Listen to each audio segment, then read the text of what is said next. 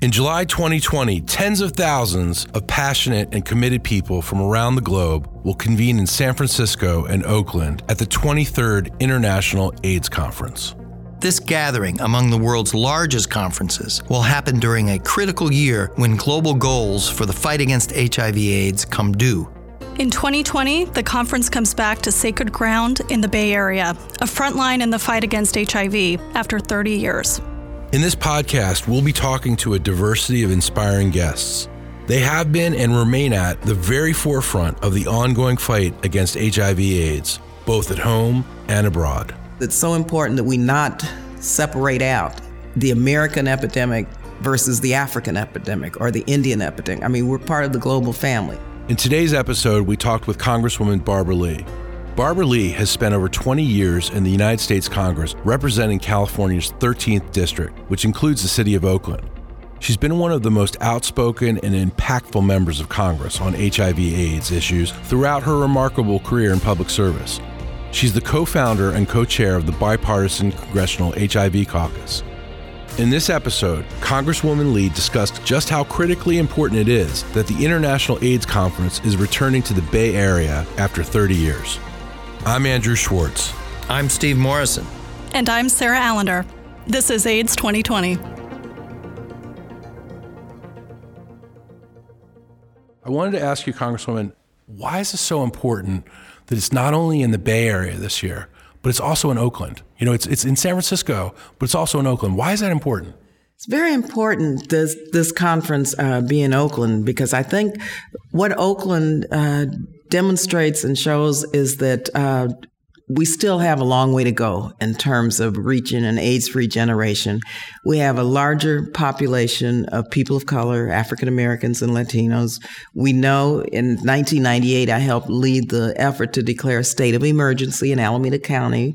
And in fact, we have some wonderful organizations and groups. We're very organized, but we still haven't achieved the kind of parity and equal treatment that other communities have. And we have many, many challenges. And I think having it in Oakland really will allow us to highlight the best practices and what our really wonderful groups are doing, our clinics, our AIDS activists, our researchers, but also it will help us learn from the rest of the world what's working in their countries, and then bring people together to find where our common issues are and common goals and how we can move forward and become part of the world community that's working on this together. So you really envision this as an international conference, and you envision Oakland being part of that international response to this disease. Absolutely. Ever since I initially started writing the global fund legislation as well as PEPFAR, I wanted to make sure that the domestic plight, the domestic epidemic was connected to the global, the world epidemic. And so I've been working very hard to bring these two together because it's so important that we not separate out the American epidemic versus the African epidemic or the Indian epidemic. I mean, we're part of the global family. It's all interrelated. That's right. And what affects one affects all. So this is one of the few times that I think that we'll be able to see that vision of mine come true. And I'm very happy about that. Let me ask you this. Are you hoping, because Oakland, you know, when you think of AIDS, you think of San Francisco, you think of New York, you think of DC. I love it that Oakland is on equal footing with San Francisco, because I also think of other states and cities in America. I think of, you know, New Orleans. I went to school in New Orleans. I think of communities all across the country. Are you hoping that including Oakland as the primary host of this will also make other cities in America feel very included? Absolutely. And initially, when I started this back in the late 90s, Oakland was not even on the map for CDC and for other funding agencies. It was only San Francisco. Right. And so I had to force them to begin to look at Oakland as really in the Bay Area, the epicenter of the epidemic. And so we fought to get Oakland included on the map. Whenever you see maps now of where the epidemic should be focused and where the targeted communities are, you see Oakland, but that wasn't the case before. So yes, I hope that many of the southern cities will do the same thing, because we know that the epidemic is growing primarily in the South. Right. That's why I asked about New Orleans. I mean, Why do you think it's so critical that Congress is involved in this and you with your leadership in Congress on this issue? Why is it critical? We have members of Congress who represent these communities. Mm-hmm. And it's so important that we have the votes, quite frankly.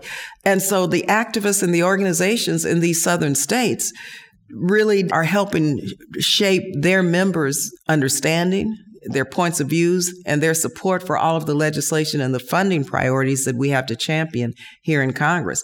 Up until now, we have worked in a bipartisan way, and there have been very few members, though, who have taken this on. And so hopefully we want to see more members in states where the impact is the greatest really take this on as an issue and really continue to move forward with us. Do you expect there will be a sizable congressional delegation out there with you? Believe you me, I'm working on it. I have been to every AIDS conference since '98, with the exception maybe of one.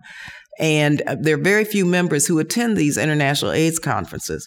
And so thank goodness the IAS decided, based on what I have been asking them for years since we lifted the travel ban, was to hold one in Oakland.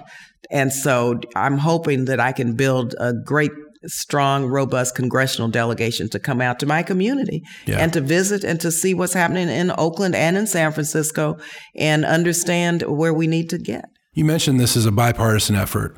The Trump administration and President Trump himself said at the last State of the Union, he mentioned that AIDS was going to be a priority for this administration. Are you working with the administration, and do you expect there'll be full participation at the conference? Well, let me tell you, I serve on the Appropriations Committee, the subcommittee that funds healthcare, labor, health, human services. And I'm very sad to say we see budget cuts in those accounts that really are the accounts in the healthcare service care, prevention, and treatment and research accounts that we need to accomplish our goals of ending HIV and AIDS by 2030. And we're close. But I see these cuts coming forward, which are going to set us back. And so what we're trying to do now is restore these cuts. In addition, over 40% of those who need medical care get their care through Medicaid. But yet this administration is trying to cut Medicaid and will not expand Medicaid in many of the states where people need access to health care through Medicaid. And so on one hand, you have really this administration robbing Peter to pay Paul. They're cutting PEPFAR, they're cutting the Global Fund. And so I see these cuts as being a real signal that, while they're trying to say one thing, yet they're doing another. Now, having said that, we're working with CDC and with other entities within the government, our civil servants, people who've been there a while and been there since the beginning of this epidemic, to try to craft this plan in a way that's targeted to the states and the counties that have the highest rates of infections and target the resources, but also make sure that the money, any money, goes to organizations on the ground that really know how to do this work. And so I'm asking CDC and others to come to my community and through communities around the country to have listening sessions so that they can hear from people directly with regard to what needs to be in this new, quote, plan that the Trump administration is putting out. So we're trying to get ahead of it. Yeah. But again, the resources have to be there. So we're trying to, one, shape the plan where it's going to work with the experts, but also make sure that people on the ground and people who've been doing this work and people who are affected really have input and have access through the funding streams that we have to restore and add to. So you mentioned the money needs to be here in the United States to continue to fight the disease, but you also mentioned PEPFAR, which is one of the crowning achievements, and it's a bipartisan achievement, both of the George W. Bush administration, the Obama administration, Congress. It's one of the crowning achievements. And you mentioned that PEPFAR, there's going to be cuts for PEPFAR. Can you tell me a little bit more about that? Yeah, which is a shame and disgrace. And I, just for history, actually came up with the idea of PEPFAR. Right. And brought it to President Bush through the Congressional Black Caucus when we had a meeting with him. Yes. And that's how PEPFAR began. And that December, before President Bush announced it in his State of the Union speech, we sent him a letter. And because we had not heard back exactly where we were heading. And in that letter from the Black Caucus, I believe every member signed that, we laid out exactly what is now known as PEPFAR, what it should be and how it should look. And so it began as a bipartisan effort, and it's still a bipartisan effort. And we're on track to really achieve our goals. But then when you look at the cuts that this administration has put forth in PEPFAR, as well as the Global Fund, we'll never achieve the end of HIV and AIDS. Instead, we'll end up going backwards. And so we're now working up here on the Hill to not only restore these cuts, but to put the money and the funding levels where it should be. Because even if we were to end AIDS in America or come close to ending AIDS in America, if we don't do anything internationally, how does that help us, right? Yeah, we've got to end AIDS in America and throughout the world.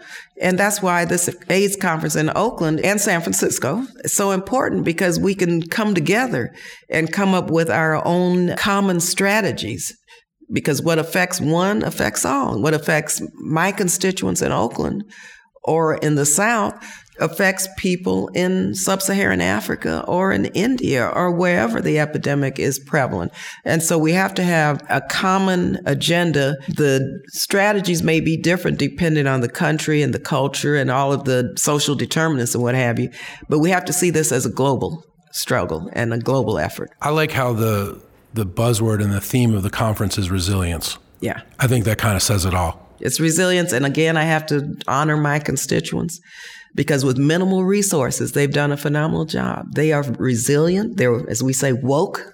I have the wokest district in the country. Right. And they know what to do. And they're working very hard to make this a very successful conference. And I'm so proud of the work that they're doing, because they help me keep fighting the good fight. Because sometimes here on the Hill, it gets pretty lonely, because this is not an issue that resonates politically with constituents around the country. Right. Well, they have a good mentor in you.